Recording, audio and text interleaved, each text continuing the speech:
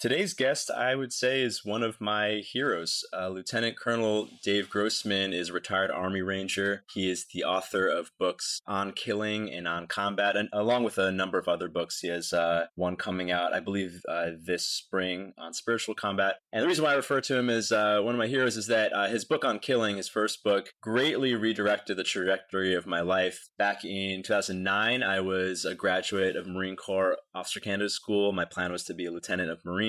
And in that year, I read Lieutenant Colonel Grossman's book, and it basically kind of nudged me. It was a straw that made me decide not to take my commission. And I think that was the right move. I mean, he shares a lot of the psychological effects of combat and warfare, and that kind of nudged me away from it. And even though I know I made the right decision for myself, it is something I think about all the time because the propensity for violence is something so greatly tied to male psychology. And before people judge that's male bravado, male ego, no, this is actually a function of testosterone. And the reason why we're here is that we've had ancestors, particularly male ancestors, who are willing to do violence to protect the clan from barbarians, or some of us are actually many of us are probably also descendants of the barbarians. I think 1 in 5 of us are descendant from Genghis Khan. And if you're not, you're probably descended from Vikings. Basically, this is an important function that perhaps in the modern first world has become less and less dire. And I think even though most of us, if you're not in the armed forces, hopefully you'll never have to be in a situation where you have to do violence. Hopefully you won't have to be in a situation like that, although it could happen to anybody. The thing that actually applies to all of us, no matter who you are or what your situation is, especially if you're a man, so much of male self-esteem, well-being, is tied to this ability to do violence. And Lieutenant Colonel Grossman shares about this with some of the trends amongst young men, particularly American young men right now. Porn addiction, video game addiction, these mass shootings, male suicide rates. A lot of this is tied to this perhaps missing function or missing opportunity to express this function of violence, which is something that has been so virtuous and is ingrained in the depths of our unconscious mind. And he shares a lot about these negative stimuli like porn and video games, but also how a modern man can access this in a healthy way, being able to express the protector side of his masculine archetype rather than the villainous side.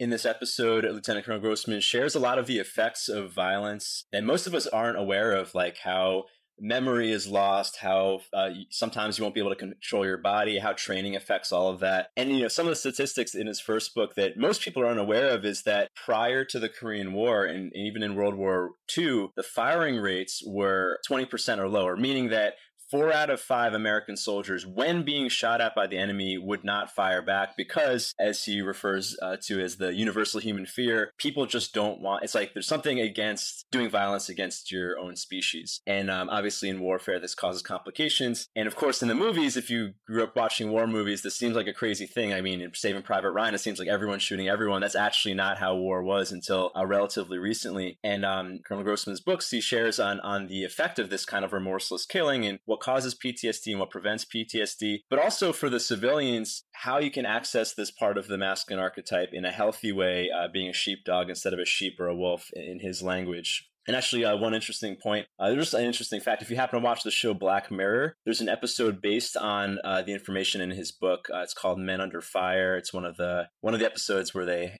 have, I believe it was Marines in the future killing enemies. Anyway, if you haven't watched Black Mirror, you can check that out. Colonel Grossman also shares about ways that civilians can prepare, as I said. I mean, this is it's a function of testosterone, this ability, this propensity for violence. And as he shares, the difference between the good guys and the bad guys is, of course, empathy. Now, with the masculine archetype, the masculine archetype challenge is available. As you know, you can go to rwando.com/archetype. It's a 21-day challenge full of meditations and exercises to help uncover this part of your primal unconscious, the testosterone-driven virtues that live deep inside of your psyche. And unfortunately, most of us who've grown up in the softer first world are very disconnected from this part of ourselves. So you can check that out at rwando.com/archetype. It's the masculine archetype challenge, which will help you reconnect to the testosterone-driven virtues of your unconscious. And part of that is the protector archetype that Lieutenant Colonel Grossman speaks about throughout this episode. Is one of my favorite episodes. I know I said that about a recent episode as well, but it's also one of my favorite episodes. Right now you're listening to episode 080, Lieutenant Colonel Grossman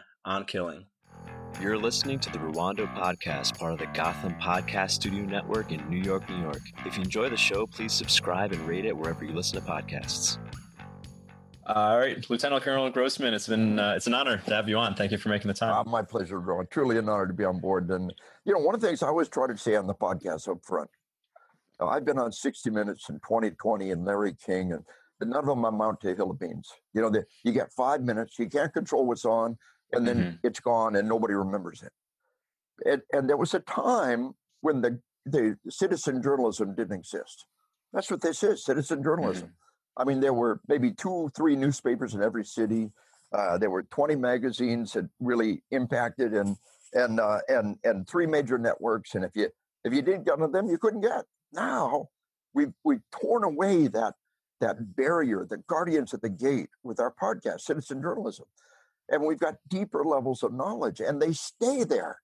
They really are there to be tapped into in the years to come. Unlike some ephemeral radio interview that accomplishes nothing. So I really, really want to uplift you as a host for a podcast and your listeners who are seeking deeper knowledge. And it's really great to be on board with you. I love the stuff that you're doing about masculinity and focusing our energies and archetypal roles. That's really what I've been doing with the whole sheepdog model. And I tell everybody that the one thing that will come out of this pandemic is a vast influence in what a lot of people call preppers, sheepdogs, protectors. We understand now deep in our gut that the government is not always going to be able to protect you. The police can't always be there. You have to accept responsibility for your own protection and your loved ones. That may mean martial arts. It may mean training. It may mean, having food reserves or whatever it is, all those various things together. But an increase in embracing that archetypal role of the sheepdog, the protector. And that's what you're all about in so many ways. And the point of all that is that the world needs what you got to give now more than ever. Does that make sense? Thank you. Yeah. I mean, just this pandemic situation has, I think many of us in small families are realizing we have to kind of rely on ourselves for food, maybe protection. If the world breaks down into anarchy, we all need to know the themes of your work as well. Amen. Yeah. So you were kind of on a roll before we hit record. So I don't want to lose that, but I do want to say up front, as I mentioned before we start recording, your book on killing. It's one of the few books that very directly changed the trajectory of my life. I was supposed to be a Marine Corps officer. I graduated OCS, read your book. There are a few factors that led to my decision, but I did have second thoughts due to some of the things I read in your book. And so it's an honor to have you on. I have so many questions for you, but yeah. And the follow-on to On Killing is On Combat, also on the Commandant's required reading list. And if I could have anybody who wants to prepare for deadly force, the book I'd recommend first and foremost is On Combat, issued in the DEA Academy, issued in the Marshals Academy, translated in 5 languages now. When I wrote On Killing, I thought the secret hidden heart of combat was about killing. What I found out was those who fully prepared themselves, killing is just not that big a deal. There's no wrong way to respond to killing. They're all okay. But where the heart of it, the secret of combat, is what happens in the incident: tunnel vision, auditory exclusion, slow motion time. How could we have had 500 years of gunpowder combat and just now let people, during combat, the shots would probably get muted? Why are we just now finding these things out? So, and then after combat, re-experiencing the event is not PTSD. It's normal. It becomes PTSD when you try to not think about it. You cannot not think about it. You've got to separate the memory from the emotions. When we talk about ways to do that, the swig of water is what we use nationwide. You're up here in fight or flight. We want to pull you down to rest and digest. And one thing I know, you work a lot about sexual focusing. The body breaks into the sympathetic nervous system, fight or flight, and the parasympathetic nervous system, rest and digest. But it's also called feed and breed. Feed and breed. Right. Fight or flight, feed and breed. So after a dangerous or stressful event, you're in fight or flight. The backlash is feed and breed. Right. So fire, EMS, police will tell you after they've been in a threatening, dangerous, horrendous event, the adrenaline's pumping through their body. They get home, they gorge themselves. And very often they have some very intense sex. Both parties are invested in very intense sex. And Interesting. it scares Yeah. them. They think, what am I doing here? It's weird. And the truth is, it's normal body. We're in an adrenaline surge dynamic, whether it's rock climbing or firefighter in the heat of a fire or cop in a gunfight. And then we backlash in the opposite direction to feed and breed, fight or flight, feed and breed. And that's how we're wired. And is that because, if you survive combat like that in nature, you probably just killed a major threat. You might as well procreate before the next threat. Is that the exactly idea? It really is. Mm-hmm. A motivation to pass on the genes, the procreation in the face of death.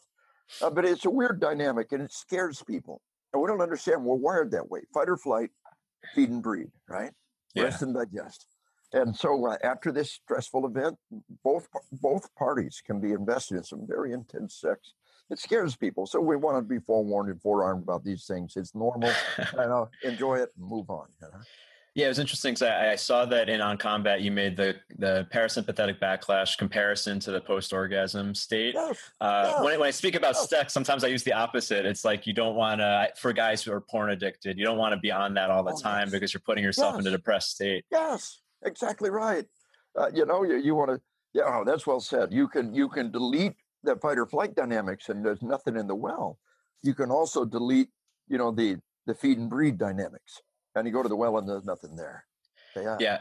So before we get ahead of ourselves, because I've read your book and I just want to make sure everyone understands where we're coming from. Can you share briefly? I know in On Killing, one of your theses was that certain types of modern military training, I believe, is what causes PTSD or increases the likelihood.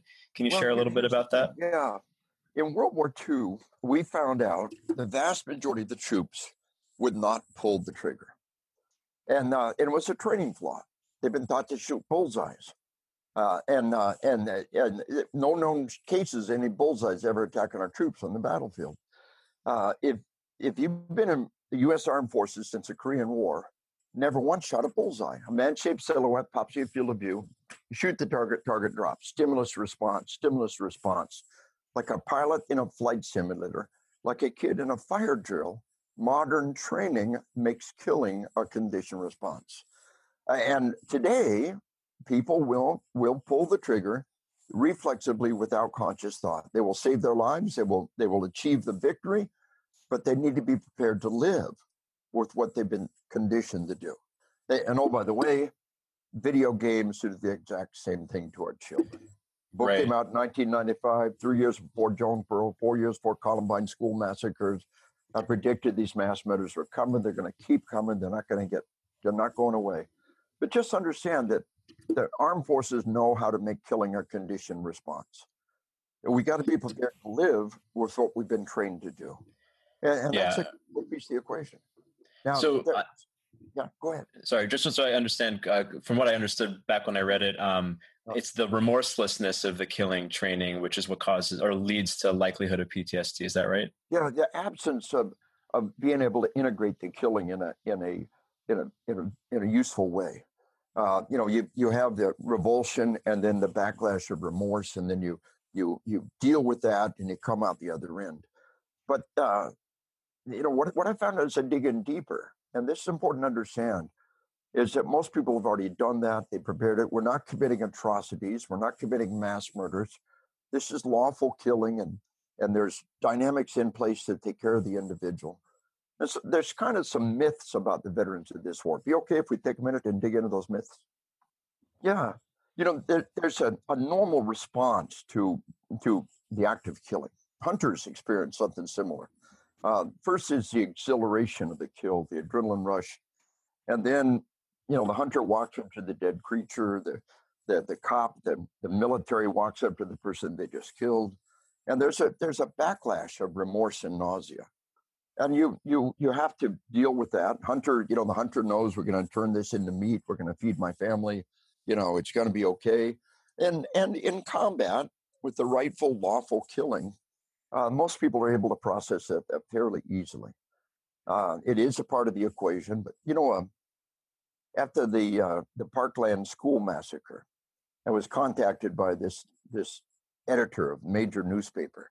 She said, "I read your book on killing, I'm going to do an editorial based on your book about how all these people are going to bought guns. At the moment of truth, they're not going to be able to use them.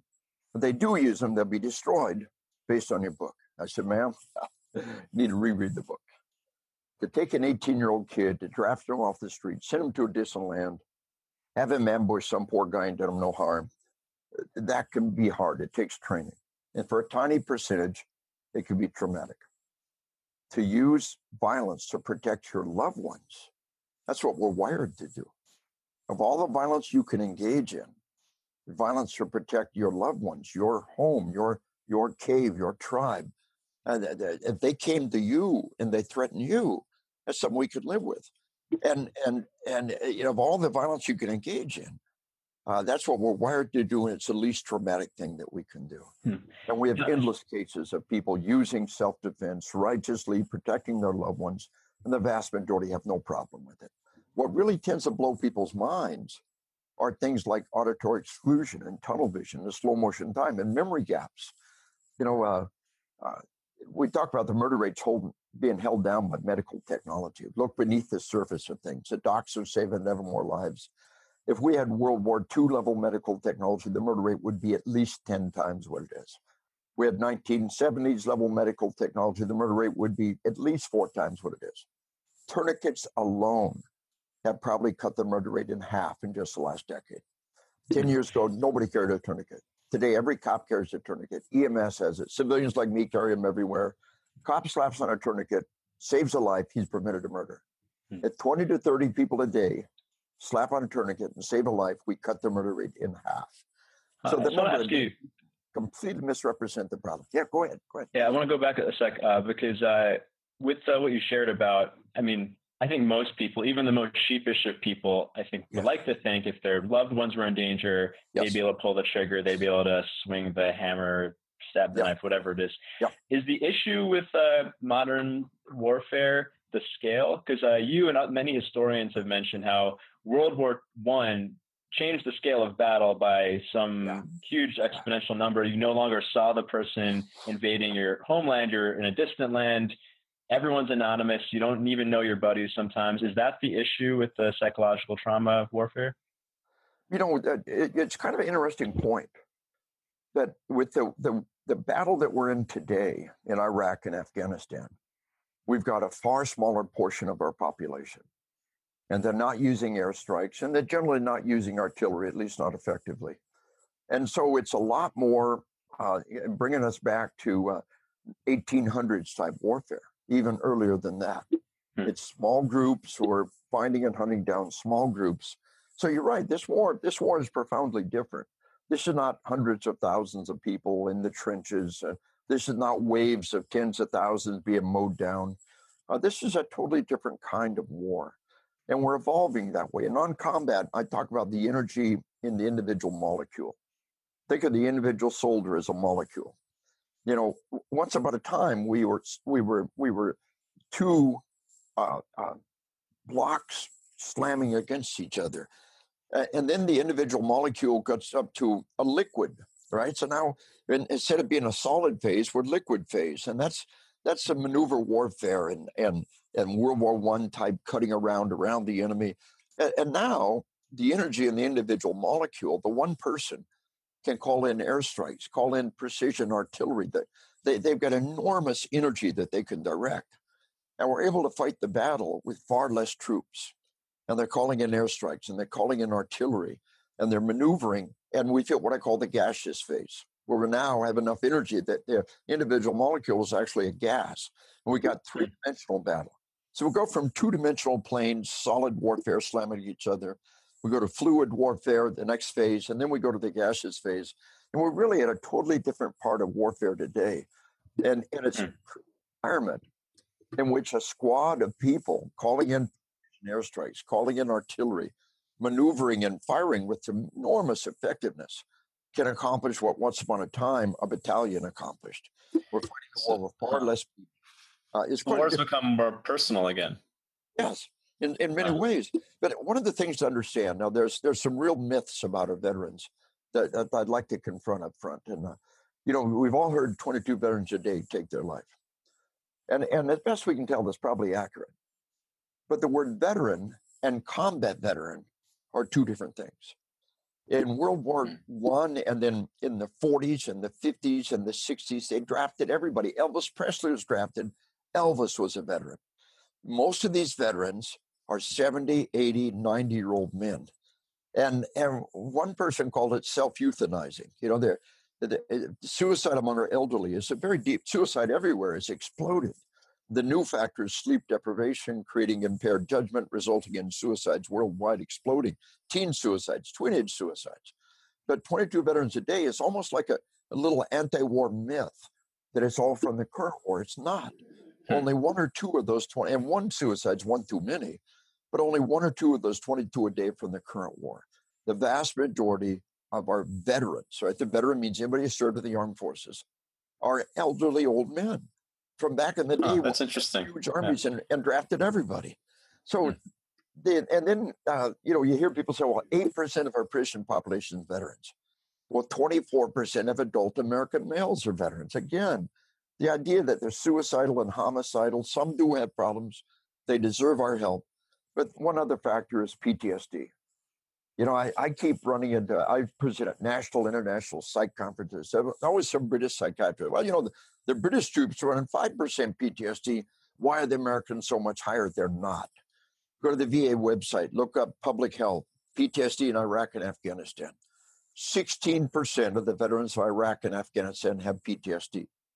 11% of the ones who didn't deploy have PTSD. About 5% contract PTSD. The British started their troops in Afghanistan. The Dutch started their troops in Afghanistan. We keep coming back to about 5%. 10% of the adult population has some kind of post-traumatic stress disorder. You push the right button, and you get a post-traumatic response out of about 10% of the general population. Those who've been to war are 5% more likely to have PTSD.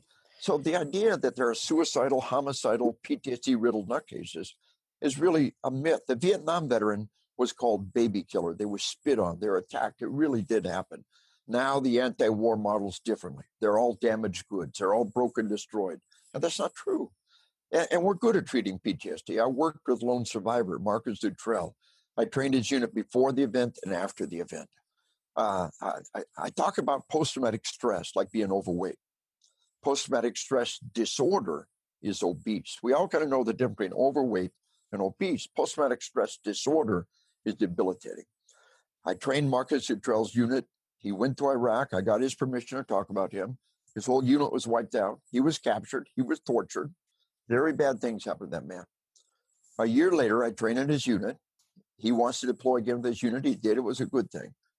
And his doctor told me that Marcus Dutrell, Navy SEAL, came back from that incident and he was 500 pounds PTSD, totally debilitated. A year later, he was 50 pounds PTSD, and he was about to deploy again with his unit. I said, look how far you've come in just the last year. Have confidence you can come farther. And what were some of the things that helped him go from the 500 to 50? Yeah, well said. One of it was to be in a constant, safe environment. He's a twin. His twin brother was there with him constantly. And one of the things that we do is therapy. Today, one of the major things we do with therapy is this, right? In a nutshell, PTSD is every time you talk about it, every time you think about it, you're up here in sympathetic nervous system, fight or flight response. One of the tools to pull somebody from fight or flight to rest and digest is a big swig of water. And a deer's being chased by a wolf. Deer's being chased by a wolf. Did you get a drink? He's really thirsty. I can't get a drink. I'm being chased by a wolf. The fact of taking a drink sends a powerful message from fight or flight to rest and digest. And a friend of mine is one of our nation's leading therapists for federal law enforcement. And she talks about sitting down and talking about the event. And every time they become emotional, they take a big swig of water. She told me, 6 years of college, 14 years of practice, and that stupid bottle of water is the one more good thing I've ever done. Now, that's just one trick that Doc got in the bag. The breathing exercise I teach in my book is enormous. You don't always have a swig of water. You can always stop and take a breath. We're using food. That lady I told you about is evolved now, the therapist. She now has a little fridge full of little individual servings of ice cream, every flavor. And they come and sit down. And she says, okay, what's your favorite flavor of ice cream? I don't have time for ice cream. Here, come on. What's your favorite? Everybody goes, I don't know. What's your favorite flavor? Come on.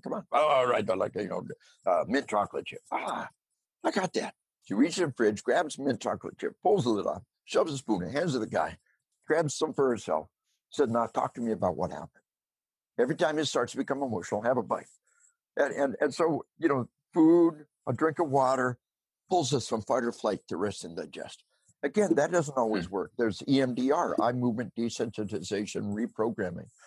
You follow a visual stimulus while you're talking about it. I talk about the brain having two parts. You got the human brain and the dog brain laid on top of each other.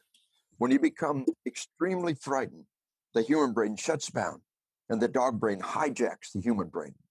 And so what happens is you re-experience the event. And that swig of water, that food, that breathing brings us back down. But another trick, EMDR, eye movement desensitization reprogramming, you follow a visual stimulus. And while you're talking about the incident, and what happens is that the dog brain is busy. He's chasing a ball in the front yard while the human brain can talk about it and suddenly able to talk about these things without that dog brain reaching up and hijacking the human brain. So re-experience of the event is not PTSD. It's normal. How you deal with that will determine whether or not you get PTSD. And the goal is to separate the memory from the emotions. It sounds like the replaying is like your unconscious trying to work it out, but I guess just in the right environment or and the worst the ice cream thing to do is to not think about it. You got to talk about it, and talking over beer is really healthy. You talk over beer and you start to become emotional. You take it, stop.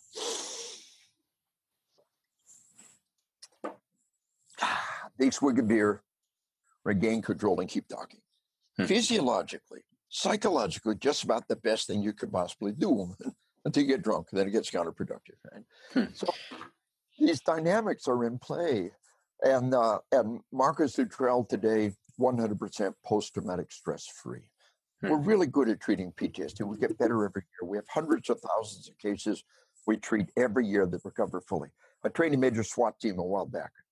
During the break, Tim said, hey, Colonel, the doc psyched this guy off the team. Now doc says, okay, can we trust him? Yes, you can trust him. He's stronger of the incident. He's got a piece of paper that says he's sane. You got one of those? So just understand that these dynamics of the trauma that comes out of combat, the vast majority are just fine. Indeed, they're stronger of the experience. A new greatest generation are rising up. Here we are in the middle of the of this pandemic, and I tell you that we can be made stronger by these things. The Depression and World War II created the greatest generation. 9/11 and this has the capacity to also create a great generation. People are empowered and strengthened by the experience. And Nietzsche said, "What does not kill me makes me stronger." But he stole that from the Bible. 2,000 years before Nietzsche, the Bible said the same thing. Romans chapter 5, we glory in tribulation. For tribulation worketh patience, patience experience hope, and hope maketh not ashamed. So just understand that all these bad things in life, if we follow that archetypal model of the protector, if we focus our energies in that direction, A, when the bad things happen, we're far less likely to be shattered by it. And B, we're far better able to handle it in the event and after the event. We know the world can be a dangerous place. We know bad things can happen. When they happen, we're not destroyed. We're ready for it. Awesome. Yeah. I want to ask you about something related because you shared a lot about video games, and I was actually appalled that you shared about the Paducah shooter who trained by video games and got 8 out of 8 headshots. I was shocked. And with young men, video games and pornography are on the rise. Male suicide is high. There's something related to like the sex and violence and young men, and I wonder what your thoughts are on that because obviously technology is new. Video games didn't exist 30 years ago, But also, I mean, I'm a 30-year-old guy, so I only know what I know. But it seems like previous generations had real challenges that most men had to face, where maybe now we have to look for them and simulate them. I'm wondering what thoughts you had on these trends. You really put your finger on a key dynamic. But if we peel the layers of the onion, the next layer down is the sleep deprivation that's involved with this. The video games are designed to put us in what's called a flow state. We become incapable of keeping track of time. We've all been there. Suddenly it's 3 o'clock in the morning. Got no idea where the last 6 hours went. And here's the key concept. 18 hours without sleep and your impaired judgment equal to 0.08 legally drunk. 24 hours without sleep, your impaired judgment equal to 0.10 above legally drunk. 2 nights without sleep, and you're psychotic. Any graduate of Army Ranger School will tell about hallucinations on the 3rd day without sleep. And we're in the middle of a worldwide epidemic of sleep deprivation. Social media, cell phones, and at the core of it, these incredibly, incredibly addictive video games. Right now, 200 million people are online playing the game. We do this, and 0.05% say, time to save the game and quit. So they never do that again. We do this, absolutely nobody quits. They do more of that.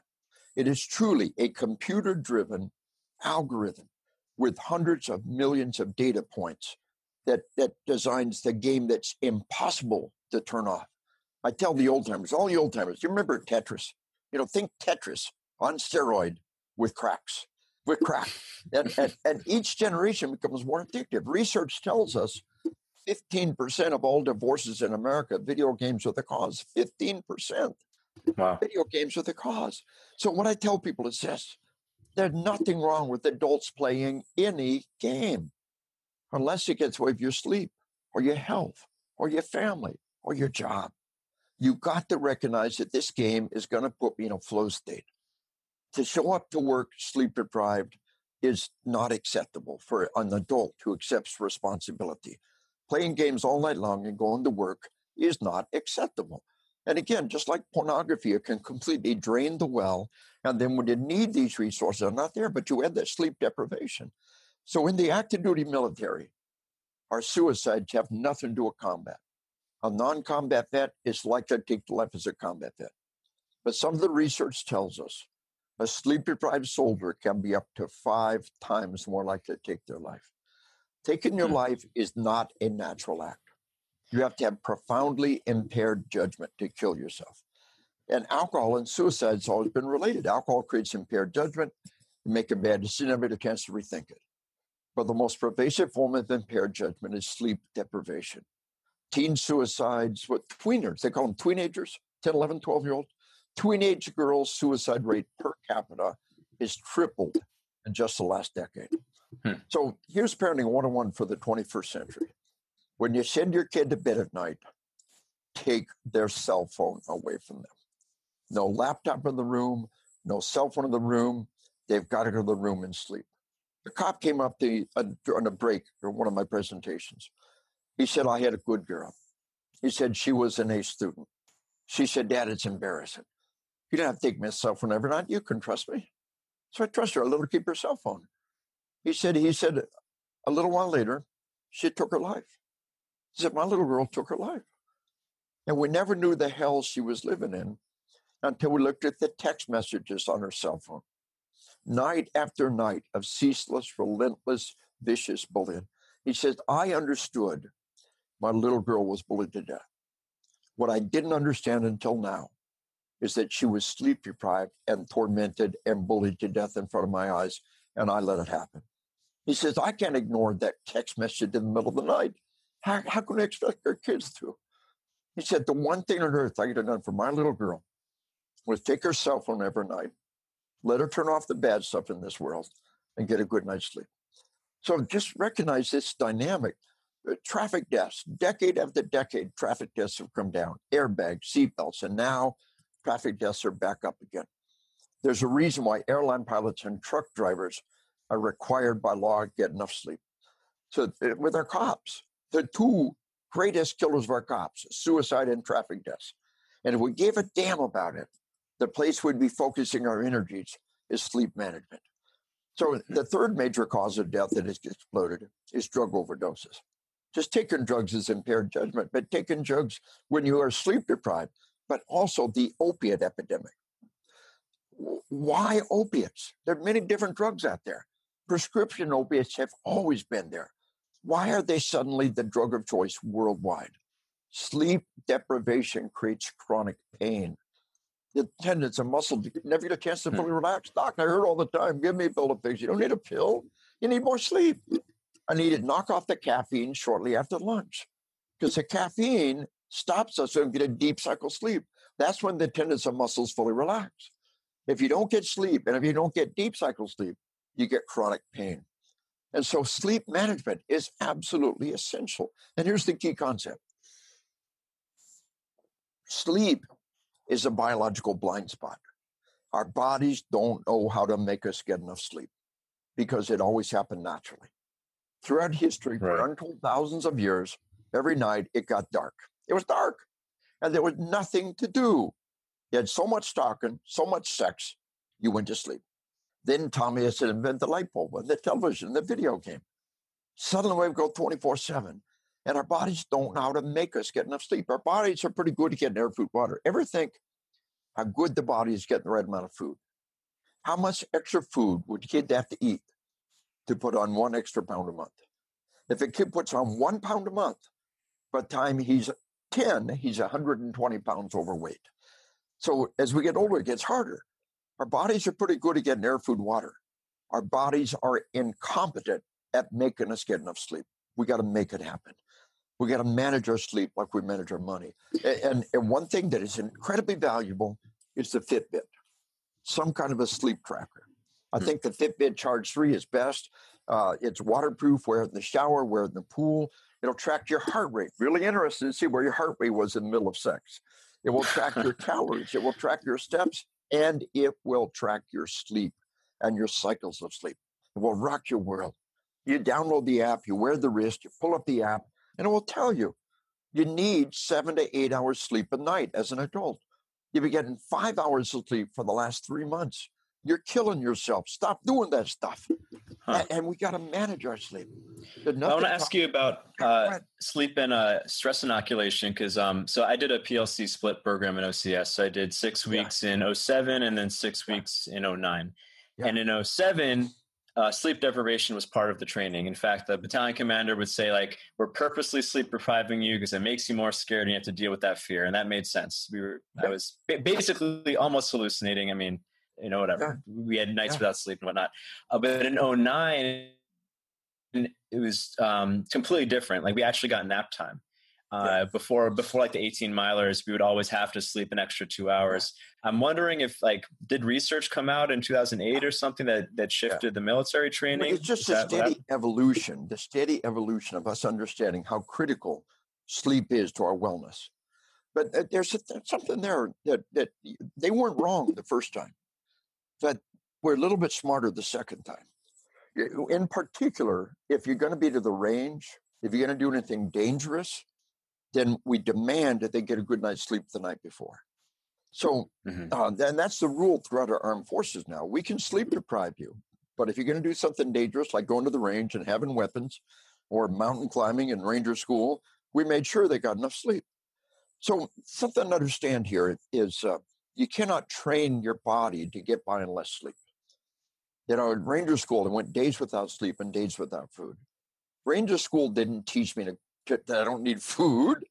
Your body needs fuel. And if the body runs out of fuel, the car runs out of gas, it stops. But you'd be amazed how long you can go before you have to refill the tank. And you've gone 2 days without food and 2 days without sleep, and you're still going. You haven't trained your body to get by on less food. But if somewhere down the line, you're in a traumatic event, you don't get food, you don't get sleep, the little monkey brain doesn't panic. We all got that little monkey brain, that little dog brain back there. And you had no sleep and no food, and it panics. No food, no sleep. We've never been here before. This is not good. But if you've been there before, and you can be psychologically inoculated. So don't think that you are able to perform some Superman feat of going without food. But what you are able to do is control your mental response to going without food and not panic. And you control your mental response to going without sleep and not panic. But understand that you are a time of great risk when you're sleep deprived. You're impaired judgment. Suicides, traffic deaths, drug overdoses are all strongly related to sleep deprivation. So we choose the time, like for our own personal training. We go a day without food and a day without sleep. And for spiritual reasons, there's value in fasting. But nobody should know but you and maybe your ranger buddy or your partner, right? And you go to work and you go a day without food and a day without sleep. And you realize I can do this. I have control of my body. Now, I can't train my body to get by on less air. I can't train my body to get by on less fluids. But, Navy SEALs are trained not to go without air, but to not panic when they don't have air. You'll put our divers in any of our dive schools underwater, and they rip their hose off and they make them do something, usually knots, tying knots underwater. And they're running out of air. And you and I hit that point, we're out of air, and we'll panic and maybe breathe in air, but they won't. They'll keep doing it right up till the minute they lose consciousness. Now, they haven't trained their body to get by on less air. They trained their body to not panic until the body absolutely runs out of air and they lose consciousness. Do you understand? Yeah, and this reminds me of an interesting point you had in on combat on how trainers should teach the soldiers not to die, like when you get hit. Which I thought was so fascinating because I haven't been in combat, but I can imagine, or I've played combat sports, and so much of winning and losing sometimes is just deciding that you won or lost. Like you see this in wrestling all the time. Yes. And I was curious if you could share a little bit on that. When we do our force-on-force engagements, airsoft, paintball, these are good things for developing our skills. It's called reality-based training. And there's reality. You get hit and it hurts. Now, if you're going to do airsoft, wear eye protection. You're going to do paintball, wear the mask. We're going to do this intelligently. But what happens is we do force-on-force engagements. But simunition is where we fire a real bullet out of a real gun. What leaves a barrel is not a chunk of lead, but plastic marking capsule. It's going 350, 400 feet per second. It hits you in the hand. It hurts. It hurts a lot. So firefighters have to encounter real Bernie Yowie fire in training. We can't train a firefighter for a lifetime with flickering lights, and red tissue paper and a fan. And we've got to encounter real Bernie Yowie bullets to prepare for a real gunfight. And what happens is we tell people, we don't train you to die. We don't give permission to fail. I've been shot. I'm dead. No, you're not. Officer Jennifer Fulford shot 10 times, killed the two best shot her. It's only fair. Back on the job 6 months later. You understand? Mm-hmm. So we can survive if we just stop the next bullet. And we don't give people permission to die. We train people to keep going. And so it's a form of stress inoculation there. But you really hit something important about combat training and combat sports. In any healthy play, bang, bang, I got you. He said, no, you didn't. You smacked with the air cap gun, and it leaves a mark, and he cries. Everybody gather around the hurt kid and try to convince him not to tell mom. Somebody gets hurt, the play stops. A basketball game, a football game, one of the players gets hurt, the play stops. In the video game, you blow your playmates' heads off and explosions of blood. Does the play stop? You get in trouble. You get points. This is pathological play. This is dysfunctional play. Now, again, there's nothing wrong with adults playing any game unless it gets away with your sleep or your life. You decide what's important. Is my life important or is this game important? There's nothing wrong with playing the game. Set a timer. Play the game for an hour or two. Ding, the timer goes off. Use your Steely Warrior discipline. Save the game and move on.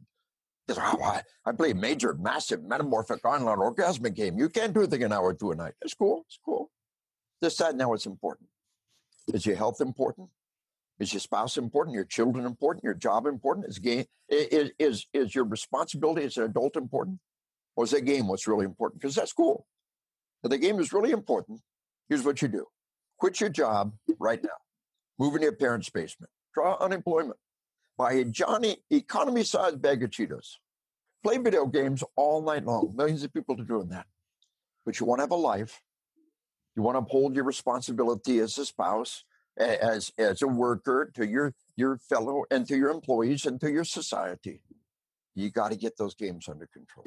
Yeah, I think one thing that's hard for younger people is when, I think most young men going through puberty have an impulse, obviously, to have sex, but they also have an impulse to fight battles or hunt or something, and it's just not available. And if they're a loser in school or they perceive themselves to be, the video game world is just more fun and real, and I think that's one of the challenges. It is, because when your virtual world is more fun than the real world, and there's nothing wrong with that. And you read, I know there's nothing wrong with reading.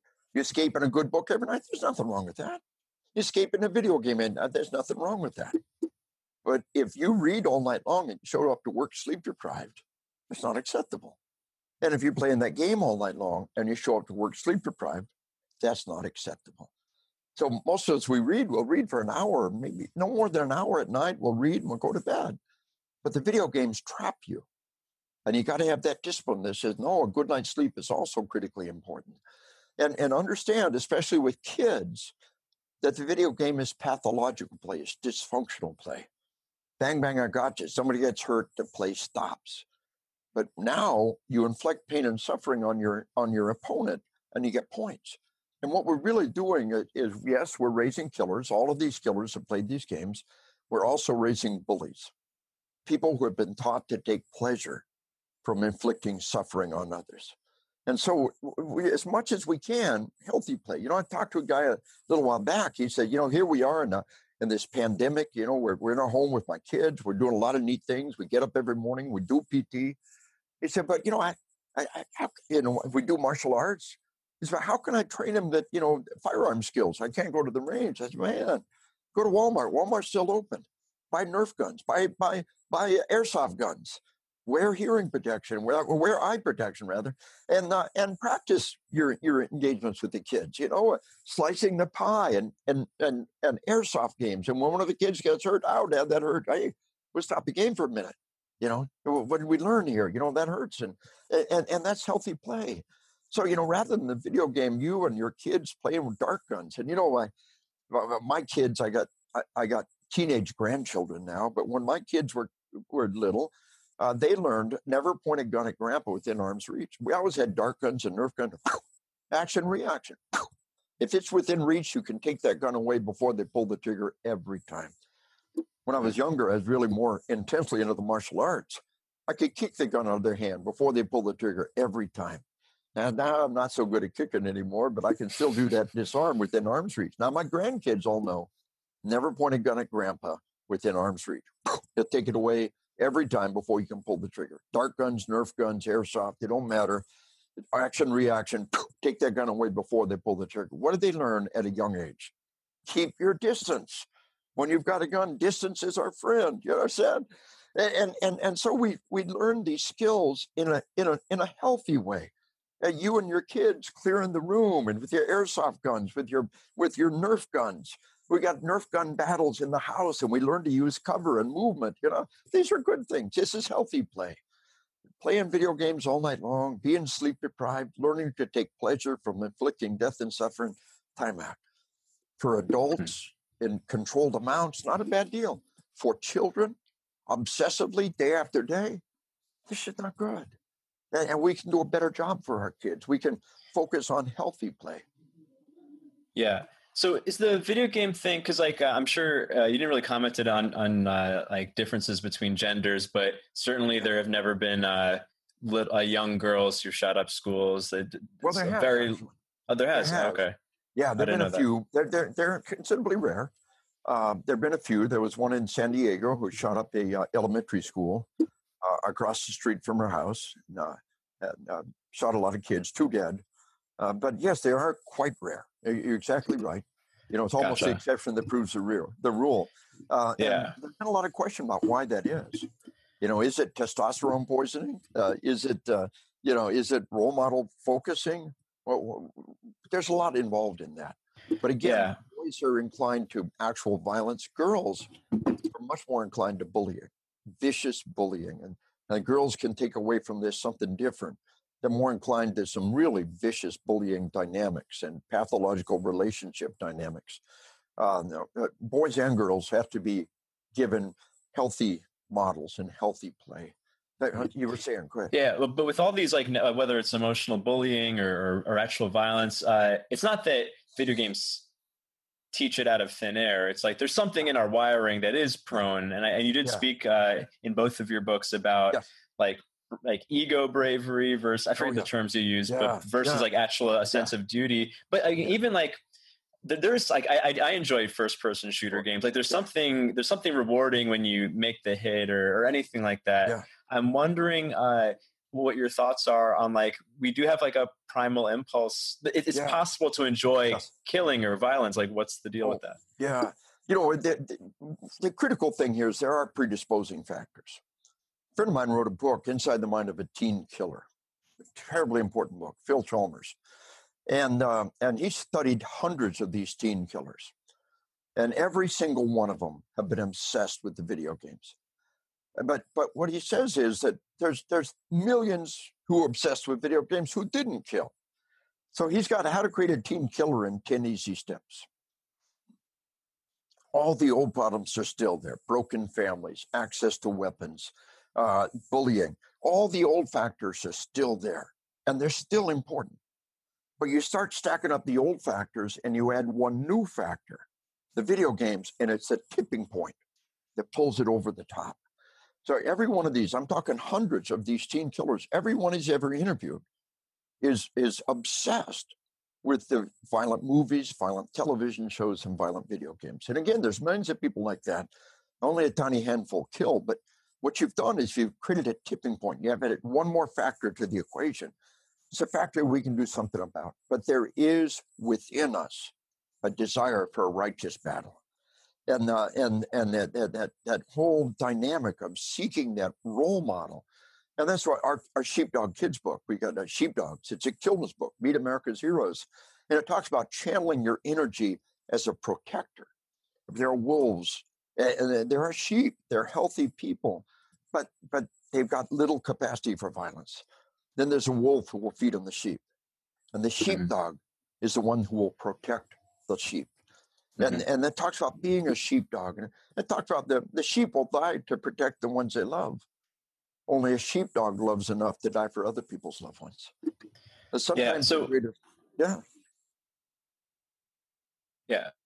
wolf and a sheepdog are certainly more similar. Just one has empathy and the other doesn't. Right? Line. Is that because when we some of the stories you shared in your book? Oh, go ahead. When we take this triad, the sheep, the wolf, and the sheepdog, everybody is somewhere in between. There's a line between the wolf and the sheepdog. There's a line between the sheepdog and the sheep. And everybody's somewhere along that continuum. They're like a triad, and you can place yourself somewhere within that triad. You're over here, heavy sheepdog, in between sheepdog and wolf. And if you're in between sheepdog and wolf, there's nothing wrong with that. But you want to feed the sheepdog and not the wolf.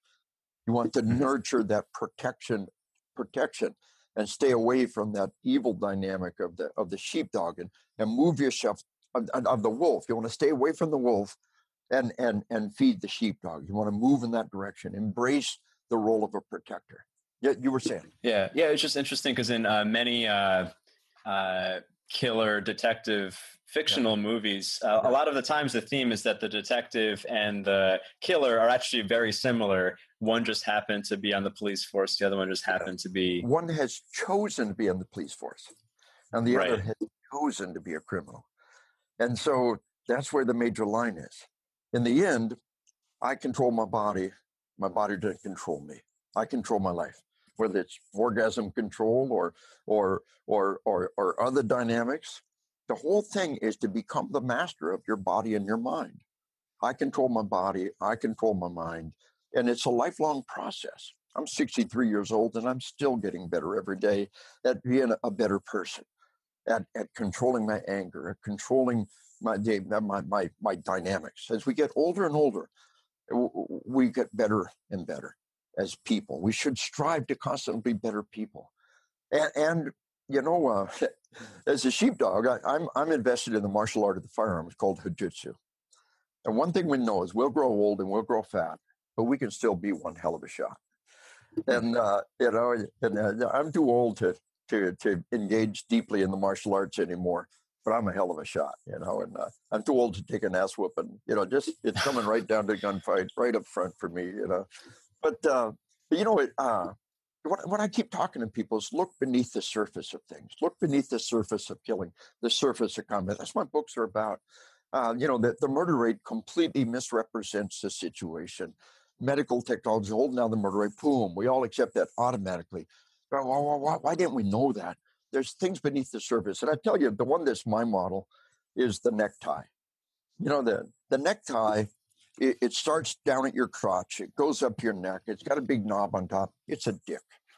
It really is. You get a big red power tie. And I tell my cops, I say, you and your partner knock on the front door. Your detectives, you're wearing your suit, you got your dick on. And the guy answers the door, and the monkey brain says, ooh, ooh, ooh. And it works. There's a reason why the necktie has been in fashion for 100 years. Fashions come and go. The necktie stayed in fashion. It works. But, and women almost never wear a necktie. When they do, it's demeaning, like a waitress or something. They wear a necktie. It's demeaning. The monkey brain looks at a woman with a necktie and says, what's that? And so understand that what's going on here. And I want to get credit for being the first one to say, dude, why are we wearing these dicks, And I tell you, 100 years from now, they will look at photographs of the president wearing the big red power tie and they'll laugh at him. Said, didn't they understand what they were doing? Didn't they understand? They're all wearing dicks. Why are they doing this? Couldn't they see it? No, they couldn't see it. So look at the surface of things. And I tell you, I didn't get this from anybody. I want credit for being the first one that says, why are we wearing these dicks? I visited the White House and I was wearing my little cowboy string tie, As a cowboy, you don't play that game. See, the guy with the bow tie, he said, I'm not playing the game. And we all go to dinner, right? We put our tuxedos on. We all put our bow tie on. It says, we're going to be chill. We're suave and debonair here. We're going to set aside the whole dick game, and we're all going to agree. And, somebody shows up with a tie. Somebody else is wearing a bow tie at dinner. It's incredibly out of place. And again, that little string tie that the cowboy wears says, man, I'm not playing your game. I got my dick right here, the old pistol, But just look beneath the surface of things. That's what books are about. And my newest book will be out any day now. It's called On Spiritual Combat. A lot of people can recognize there is a force for evil in this world. Then you are helpless in fighting that force for evil if you do not tap into force for good. On Spiritual Combat comes from a traditional Christian perspective, but it really is a powerful tool. And the mechanisms our ancestors used to fight evil, if there is a God, they haven't changed, across the years. And the mechanisms that have been used across the centuries continue to be of value in this spiritual warfare. So it's all about digging deeper, looking beneath the surface, but choose to be a sheepdog and not a wolf. Choose to be a protector. I think one of the things coming out of this whole dynamics of the pandemic is our understanding deep in our soul. The cops are not always going to be there. The government cannot always protect you. You have to accept responsibility for protecting yourself and protecting your loved ones. Does it mean going to martial arts? Does it mean being in good physical condition? Does it mean carrying pepper spray? If you're in the right place with the right training, does it mean carrying a gun? I can't tell you what's right for you, but I can tell you everybody is ready to move further up that scale of preparation.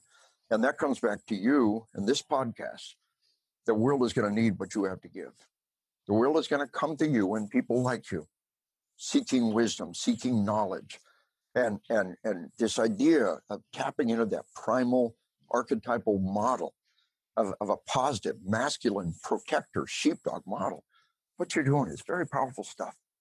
And you need to believe in it. And all the people who are working with you need to understand and believe in what you're doing. So does that all Thank you. Yeah, for sure.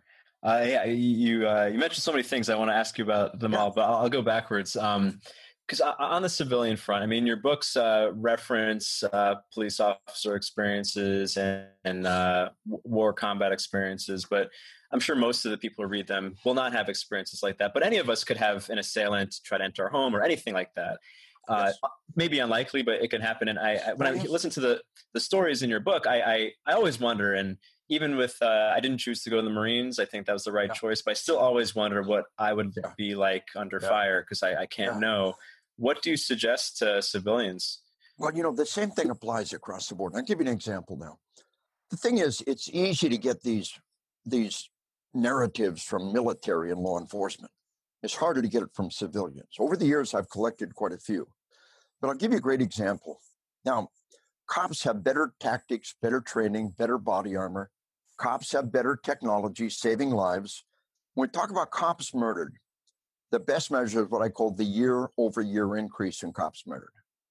And 2016 was the worst year-over-year increase in cops murdered in history. 5 cops murdered in one incident in Dallas, 4 cops murdered in Baton Rouge. It was just the tip of the iceberg. We also had bad guys going to the cop's house to murder their family. But Mama Bear protecting her cubs can be one of the most dangerous things on the planet. And the cop's wife killed this guy, game over. And she told me I had no problem killing that guy to protect my family. And women very seldom are troubled by having to kill, because when women do it, they do it in a powerful protective mode. But she said, I heard the audio recording of my 911 call. And to this day, I have no memory making that call. It was eating me alive. And then somebody gave me a book on combat, page 55. Look, it's normal. Half of all trained seasoned cops have memory gaps. Boom. She was fine. She was just fine. Psychologists call it normalizing. It's too trivial a term for something so powerful. She heard the audio recording of a 911 call. She doesn't remember doing it. It was driving her crazy. We show her, it's normal. And she was fine. So all of these dynamics also apply every bit as much in a civilian life and death event. It could be a fist fight. It can be somebody trying to mug you, and your heart rate is running, and then you re-experience the event the next day, and that's normal. And Grossman warned me that might happen. And one of the most important things is the breathing exercise. I have files organized by topic of emails and case studies, and the breathing exercise has saved the most lives, has had the greatest impact. A lady who's intubated and she's gasping and she's having trouble controlling herself, and she writes on a notepad and hands it to her president and says, Grossman, breathing. The breathing exercise Grossman taught us, and he starts coaching her. All right, in through the nose, 2, 3, 4, hold 2, 3, 4, out through the lips, 2, 3, 4, and she regains control. Just 3 weeks ago, I got an email from a guy. He said, I went to Iraq, saw a lot of combat, having a little difficulty coming home and shrugging it off. You're doing a lot of adventure training, mountain climbing, adventure training. I'm up on a camp high on a glacier, in a mountain glacier. And I get up at night disoriented. And I'm just wandering around. I didn't have crampons to stay on the ice. I didn't have proper equipment. I'm getting up in the night disoriented. And I remembered you. I heard your voice say, breathe in through the nose, 2, 3, 4, hold 2, 3, 4. He said, I heard your voice. I used my breathing, and I realized I was just about 2 steps from walking off a cliff. And the breathing literally saved my life. So these are non-combat experiences of people being able to apply these dynamics, whether it's an intruder in your home, whether it's waking up in the middle of the night disoriented and walking off a cliff, the breathing exercise, the predisposing factors, the inoculation dynamics, they all apply across the board. Anybody, there's so many fascinating. I didn't know. I mean, I was aware of tunnel vision, and I was aware of the pant wetting and stuff like that. But there's one. I forget what the term was, but I think over 145 beats per minute, a lot of people lose their ability to move unilaterally. Well, about 180. Yeah, 180, losing the ability to move unilaterally. And it's very important. I tell people, a lot of us have done exercise, get our heart rate up really high, and your face is generally flushed. You have a darker complexion, not quite so obvious. Everybody, your face is flushed. But when the heart rate is pounding and your face goes white, again, if you have a darker complexion, not quite so obvious. But what's happening is vasoconstriction. So exercise-induced heart rate can be a totally different dynamic than fear or adrenaline-induced heart rate. So we can kind of stimulate it with exercise. We can create our heart pounding and perform actions under those circumstances, and that's a good thing. But it's all the difference in the world. I use a photograph in my class of Christopher Amoroso coming down from the World Trade Center on 9/11. On his second trip down, he's practically carrying this pregnant woman down. Just Google Christopher Amoroso and look at the images of him carrying that woman down. Her face is beet red. His face is bone white. He's taking a blow to the left cheekbone. You see that left cheekbone is red. On the other side of the head is a pretty bad cut. He's been burned. And what I tell people is their heart rate could be exactly the same. The impact on their body is exactly the opposite. Her face is beet red. His face is bone white. So it's adrenaline induced. We can simulate it with exercise, and that's a good drill. Get your heart rate up and then perform those combat actions, whatever they may be, and while your heart's pounding. And that's good. But don't fool yourself into thinking it's exactly the same as a life and death event. And two different dynamics. Yeah. But you're right. When it's exercise-induced heart rate above about 180 beats per minute, you really begin to get some catastrophic dynamics. And one of the things, as you say, is at very high levels, what we end up doing is we lose the capability to do something with just one hand, and your ability to draw and fire a weapon unless you drilled it. We don't just hold the gun out; we punch it out with two hands, and there we're tapping into the dynamic of both arms working together. And even under extreme stress, that skill becomes more available. Does that make sense? Yeah. I guess that makes sense, because if you're fighting a bear or something, you don't need to do separate, complicated things. Yeah, I was curious about that. And I share that with my girlfriend because we both train jujitsu, and she's actually been training a little bit longer than me. But she's very technically proficient, but she's the victim of sexual assault from her past. And she goes into panic anytime she's sparring with a bigger man. Like, she forgets what she's doing. Her hands end up doing the same thing. And I shared that from the book with her because there must be some stress response. I was wondering if you had thoughts on how to get over that. Yeah. How's she been? Is she able to overcome that? Is she making progress? She's making progress, but I think she's frustrated because she practices very well, but when she's stressed and rolling with a strong person, she goes into panic mode and then forgets what she's doing. So this is a great opportunity to bring her to a higher level. Stop, take a swig of water, or stop and breathe. In through the nose, 2, 3, 4, hold 2, 3, 4. Out through the lips, 2, 3, 4, hold 2, 3, 4. Now do it. When you see her starting to get in that panic mode, just have her stop, breathe, regain control, and do it. Remember, never send a loser off your training site. Do whatever you have to do to make her be successful, whether it's be very slow, whether it's complying with her, and then go further and further along and build up. It's a perfect example where you can apply all these techniques to bring her to a higher level, overcome. And what you're looking at, to a certain degree, can become a post-traumatic response. She's re-experiencing the event of fighting somebody stronger with her. Her heart rate goes up. She loses control. Well, and again, it is not necessarily PTSD. It can become PTSD over time. So what you do is you work your way through that. You stop, take a swig of water, stop and breathe, freeze in place, breathe and regain control. Great opportunity to be able to apply all these things to bring her to a greater level of wellness, to control this dynamic and come out the other end stronger. Does that all make sense? Yeah, that's fascinating. Are you familiar with the winner effect? Have you heard of that term? Tell me more about it. Yeah, it's when someone perceives that they won a challenge, their testosterone and dopamine spike up, but they also develop more receptors in their nervous system for testosterone. So like winning can compound in that way. And it was interesting because you shared basically that idea when you're speaking about the semi-munitions training. You never want to train dying or anything like that. And it's interesting because this keeps coming up, I think, in culture. Like I had Brett Jones, who teaches the kettlebell training, and their philosophy is the same. You don't train till failure because you don't want to practice failure. So it's interesting that this is kind of an across the board principle. It seems to be true. And again, there's a winning effect. There's also a losing effect. We see teams get in a slump.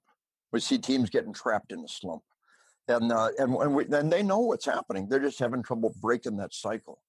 So like I said, never to send a loser off your training site. Working with your girlfriend there, never let her lose. Try to let her win. Try to continue to evolve and move along with these dynamics, give her winning situations, and build her confidence, and steadily, gradually allow her to overcome this. You've really done 3/4 of the job. You've identified the problem. Now, solving the problem is the easy part. You know what to do. You know how to do it. And later on, tell me how that worked out.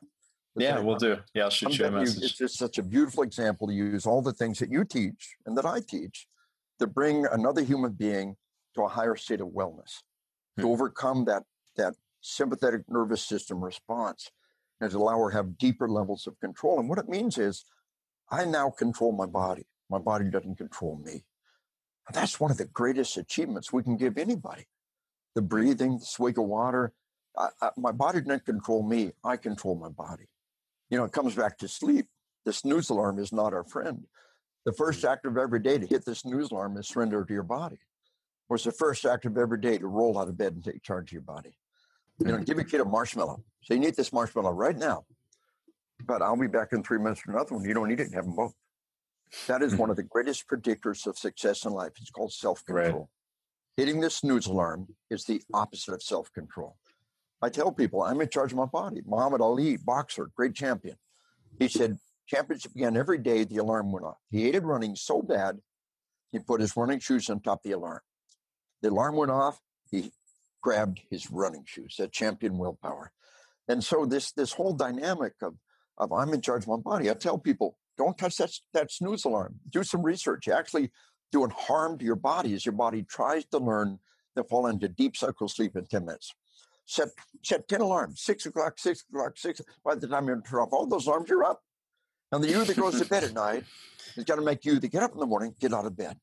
So from the crack of dawn, when the alarm goes off, we continue to strive to say, I control my body didn't control me.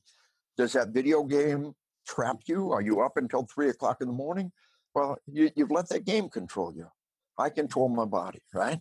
You let that game control you. You set a time, you set aside time for sleep, and you become control of your environment. If the video game traps you, then you need to overcome that and be able to do it as an adult in measured amounts that don't eat into your sleep time, don't eat into your work time, eat into your life. Sleep-deprived people will do things and say things that we'll regret for the rest of their life. Sleep-deprived people, we're not the parent we want to be. We're not the spouse we want to be. We're not the boss or the employee we want to be when we're sleep-deprived. So the ultimate dynamic of controlling our body comes back to the one thing we do every night, is that little vacation at the end of every day is sleep. Guard your sleep, protect your sleep. Use caffeine. That's a great reminder. Yeah, cut off caffeine shortly after lunch. And remember, chronic pain, sleep deprivation, and caffeine abuse, these are major factors in chronic pain. Cut down on the caffeine after lunch. Just cut off caffeine after lunch. Start getting a good 7-8 hours sleep every night, and watch that chronic pain go away. And watch your quality of life vastly improve as you focus on controlling your body and striving for wellness and having that whole full life that we all desire. That's great. Yeah. And I know you reference Stoicism in your books quite a bit. I mean, a lot of this is discipline and creating order where there is none, it sounds like. Yeah. I want to ask you about you touched on the spiritual side of combat. I have a couple questions on that. One is a bit of an ethical question, because when you frame it as good and evil, I think most of us can identify. Of course, we want to be on the side of good and combat evil. But I was listening to an interview with Dakota Meyer, who was a Medal of Honor recipient, and he was sharing about how, I think it was after he had just killed an enemy with a rock or something, and he was sharing how he actually felt bad for the person because this guy, we call him a terrorist, but he's a warrior too, doing the best he knows how to do to defend his turf. They just happen to be on different teams or different cultures. I'm curious what you think about that, because this brothers in arms thing across the battlefield seems to be something that comes up a lot in more memoirs and stuff. Yeah. What were the dynamic factor in combat is men and women don't do what they do to save their lives. They do it to save their comrades' lives. The most powerful bond in the battlefield, and it goes back to ancient hunters. We're trying to take down a mammoth as a team. And if your comrades are hurt, then the whole team is hurt. And so we learn to sacrifice for the team, to support the team. Um, you put a bunch of people in combat together. Men and women don't know each other, don't care about each other. As soon as it's dark, as soon as people are dying, they're out of there. We put together a band of brothers and sisters, men and women who know and trust one another. They'll fight long and hard for each other. Audie Murphy is most decorated American soldier, World War II. He was asked one time why he did. The answer is very simple. They were killing my friends. They were killing my friends. So the most powerful motivation comes down to four-letter word, love. The most powerful motivation on the battlefield is love. People don't lay their life down for their nation or some higher value. They lay their life down for their comrades. Dakota Myers, an incredible story of great valor, protecting his fellow Marines, his brothers and sisters, the others around him. You understand? Or his fellow troops, and so we keep coming back to love as one of the single greatest motivating factor on the planet. The mama critter will fight to the death to protect her babies, her young, and she won't die for anybody else's babies. But the sheepdog will lay their life down for strangers, for people they never met before, and so there's a higher level of love there. I'm 63 years old. I retired from the Army 23 years ago. I've been on the road truly over 200 days a year, 200 nights a year, sometimes almost 300 nights a year on the road. Waiting at home for me is my bride of 44 years, my high school sweetheart. She was 15 when I proposed to her. I was 17. Well, I tell people we are from Arkansas. And 2 years later, she married a crazy Army paratroop. Been this ride me for 44 years. I love her more than life itself. But for the last 23 years, I get home one, maybe 2 nights a week, conjugal visit, clean underwear, back in the road. Because the only people on earth more precious than my bride are my grandchildren. And we believe if we love our children, if we love our grandchildren, we love our nation, we'll give 100%. It's my prayer I can do this for another 20 years. Every day I have the health, every day that somebody wants to hear what I got to give, I'm going to go do it. Because the thing about love is, the worse it gets, the more determined you become to give it all you got. And I tell all of us, as we love our nation, as we love our comrades, as we love our family, our children, we got to dedicate ourselves to giving 100%. And love is that greatest motivator of all. Who do we love? What do we love? And dedicate our lives to protecting that sheepdog, that protector model. It's one of the most powerful places we can focus our energies. And love is the defining characteristic on the battlefield that motivates people to lay their life down. Greater love is no one than this, to give their life for their friends. But there's many ways to give your life. Sometimes your greatest love is not to sacrifice your life, but to live a life of sacrifice. To place the welfare above the head of your own. To walk out every day of your life, to do a dirty, dangerous, thankless job to the utmost of your ability, because you know if nobody did it, a civilization will no longer exist. Not to sacrifice your life, but to live a life of sacrifice. Most of us are in lives the greatest life. Do you think sheepdogs are more fulfilled than sheep? I think so. I think, the sheepdog, especially when bad things come down, and bad things happen to everybody eventually, the sheepdog is far better prepared. The sheep, their defense is denial. The sheepdog's defense is preparation, right? Training, equipment. I wrote a lot about atrocity in my book on killing. And a lady interviewed me one time, and she talked about 3 different people who wrote incredible books about atrocity and then took their lives. Lady who wrote the book, The Rape of Nanking, which I tap into in my book a fair amount. A couple other books on Nazi killers. And they wrote these vivid, powerful books about this evil, the rape of Nanking, the Nazi death camps. And then they killed themselves. And she said, well, have you been harmed by your? I said, no, because I'm a warrior. I'm a sheepdog. And when I see things like that, all it does is motivate me to train. I'm a reserve cop. I've always got a gun on me. Phil Chalmers has wrote the book, Inside the Mind of a Teen Killer. Phil has an amazing class where he trades about mass murders. And he tells people and he shows crime scene photos, crime scene photo after photo, This family horribly murdered, women and children and father murdered. You look at these crime scene photos, and cops are empowered by this. Civilians are shattered by it. All those things did to me was renewed determination to carry a weapon and to hit the range. I'm a sheepdog. I've got skills. I can confront this evil. I'm a better shot. I'm faster out of the draw. I have the tools. All this thing does to me as a sheepdog is motivate me to train more and to prepare more. But if you're a sheep and you see evil, what can you do? What can you do? Yeah, well, it's kind of a luxury to be a sheep. Culturally, Yeah. I mean, we probably have more now than ever because a couple hundred years ago, we all had to carry a weapon just because. Yeah. Yeah, I now, thought that.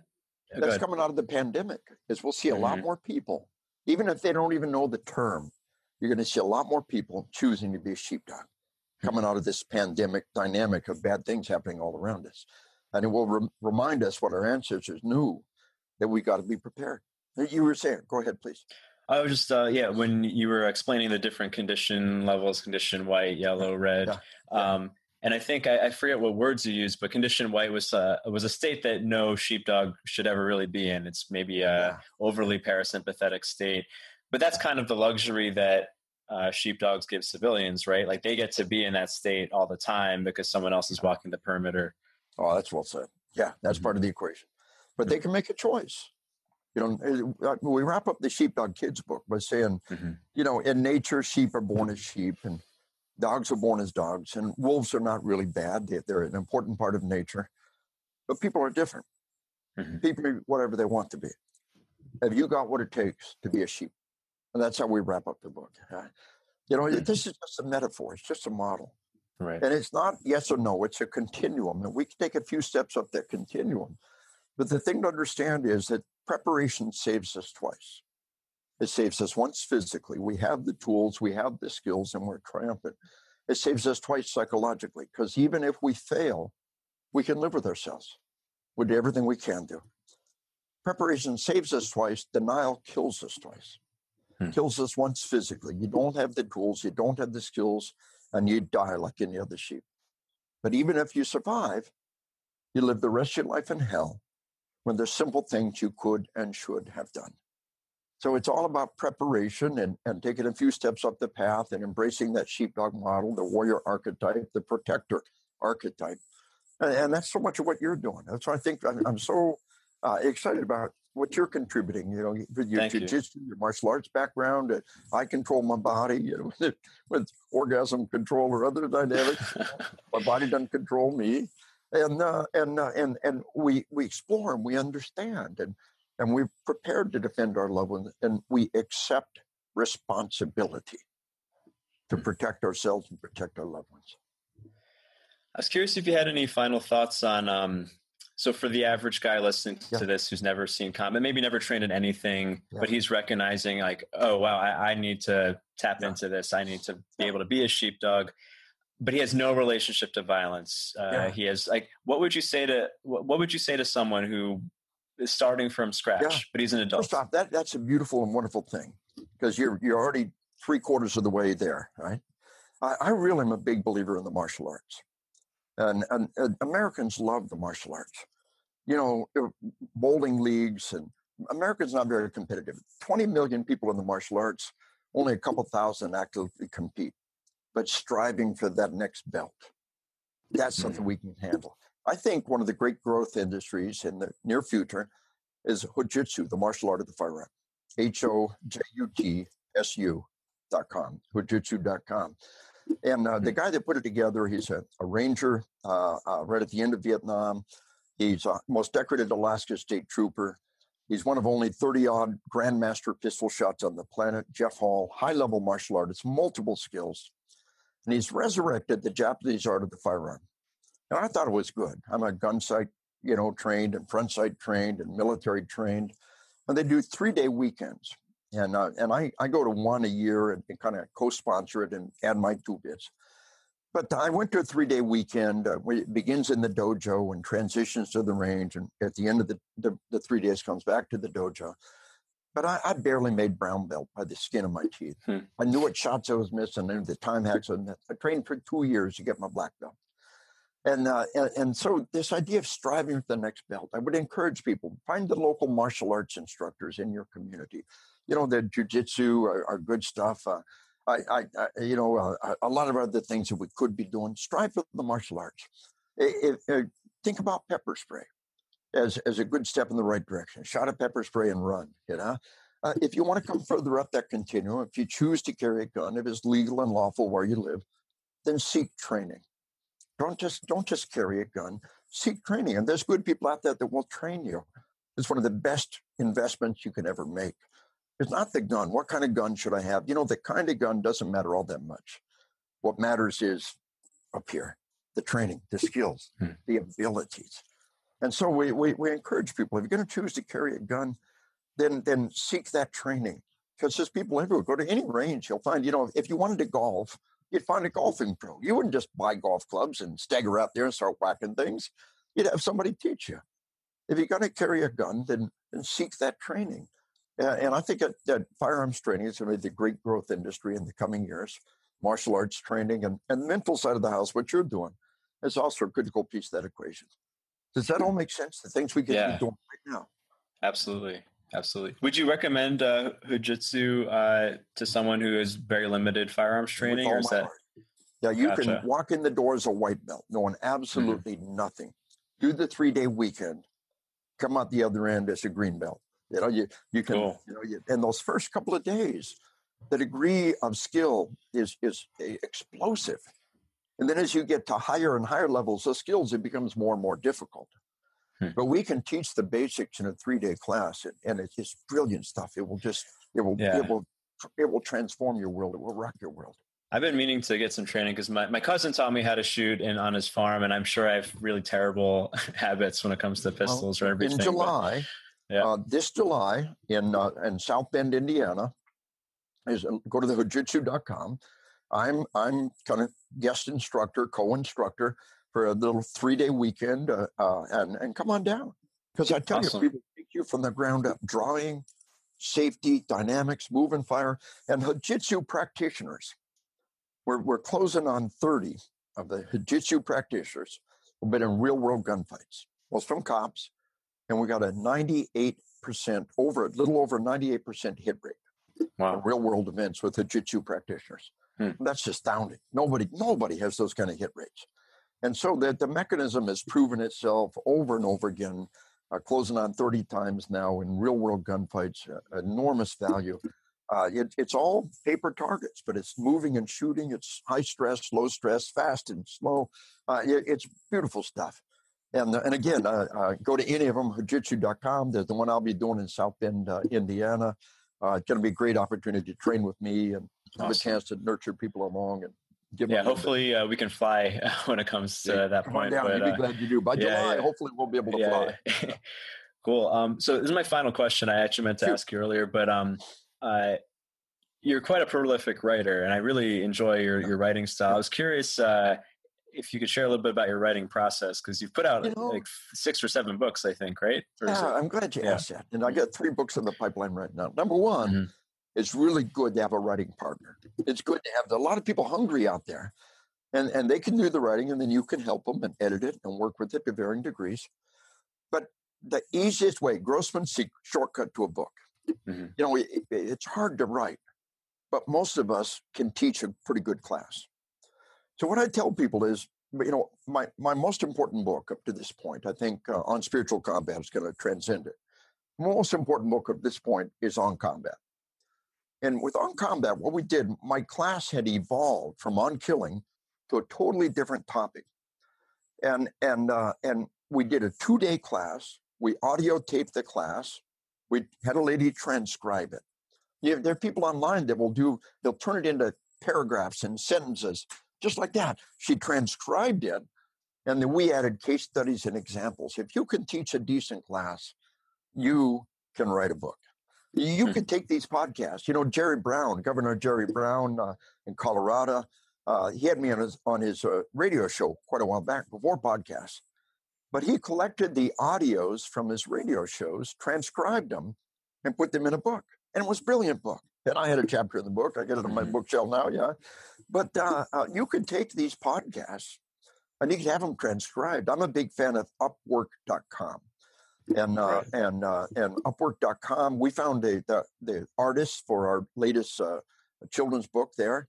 There's people online. Do you see their record? There's some lady in Malaysia who will transcribe your audio and turn it into a piece of paper, chapters and paragraphs and subparagraphs, and the work's already done.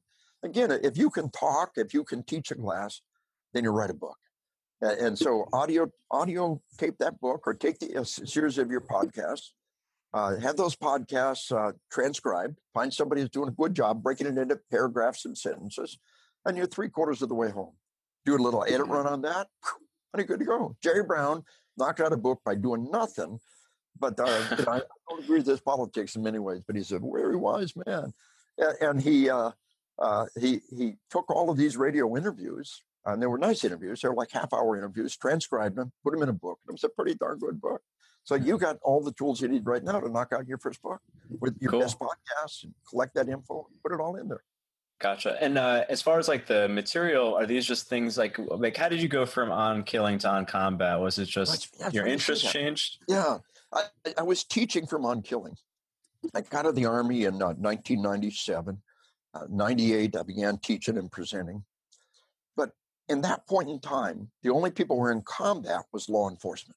The only people who were fighting for their lives on a daily basis was law enforcement.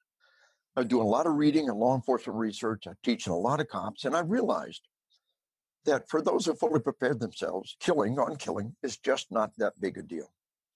The heart of combat, the thing that was help messing people up, was tunnel vision, and slow motion time, auditory exclusion, and memory gaps. And it was absolutely messing them up because nobody warned them this stuff was going to happen. So my class had evolved over a period of about 5 years or so to where we could transcribe it and audio tape it, and it was a totally different product. As you teach, the best way to learn is to teach. And you will find your mastery of the subject will evolve. And you'll hit a point where your class, you suddenly realize a decade later, is completely different than what you were teaching a decade ago, because your mastery and your knowledge and your ability has come to new levels. And that's what it's all about. And there's a cycle. There's a cycle of learning and applying and learning and applying. There's not a cycle. It's a spiral staircase. Mm-hmm. And you learn and you apply at a higher level, and you learn and you apply at a higher level. So believe in what you're doing. You're training. You're talking to great people. Your underlying concept will evolve. And somewhere down the line, you teach that class, you audio tape that, add in some of these transcripts you thought were of value, edit those to where you want them to cover what you want them to cover. And you have something enormously powerful with minimal effort. Awesome. Putting words on paper is hard work. It's just hard work. Yeah. We can talk forever, no problem. We try to train those words and sentences, on paper. It's hard work. But audio tape that class, and you're halfway home. Cool. Yeah, well, this has been awesome. Lieutenant Colonel Grossman, it's been such an honor to speak with you. I'm going to see about seeing if I can meet you in July. That'd be great. We'll see how that goes. Thanks, thank you so much. My pleasure. Hey, my website, killology.com, KILLOLOGY.com. The scholarly study of killing, sexology, suicidology. I coined the concept of not homicide, lawful killing, killology.com. And my books are all listed there. My website, also on Facebook and on LinkedIn, Lieutenant Colonel Lieutenant Colonel Dave Grossman. But in the meanwhile, brother, keep up the fire. The world needs what you got to give. Believe in who you are. All right. Thank you, Ben. Hey, thanks for listening to the podcast. If you want to catch the rest of my work, go to Rwando.com. Catch me on social media @Rwando, and please do not forget to subscribe.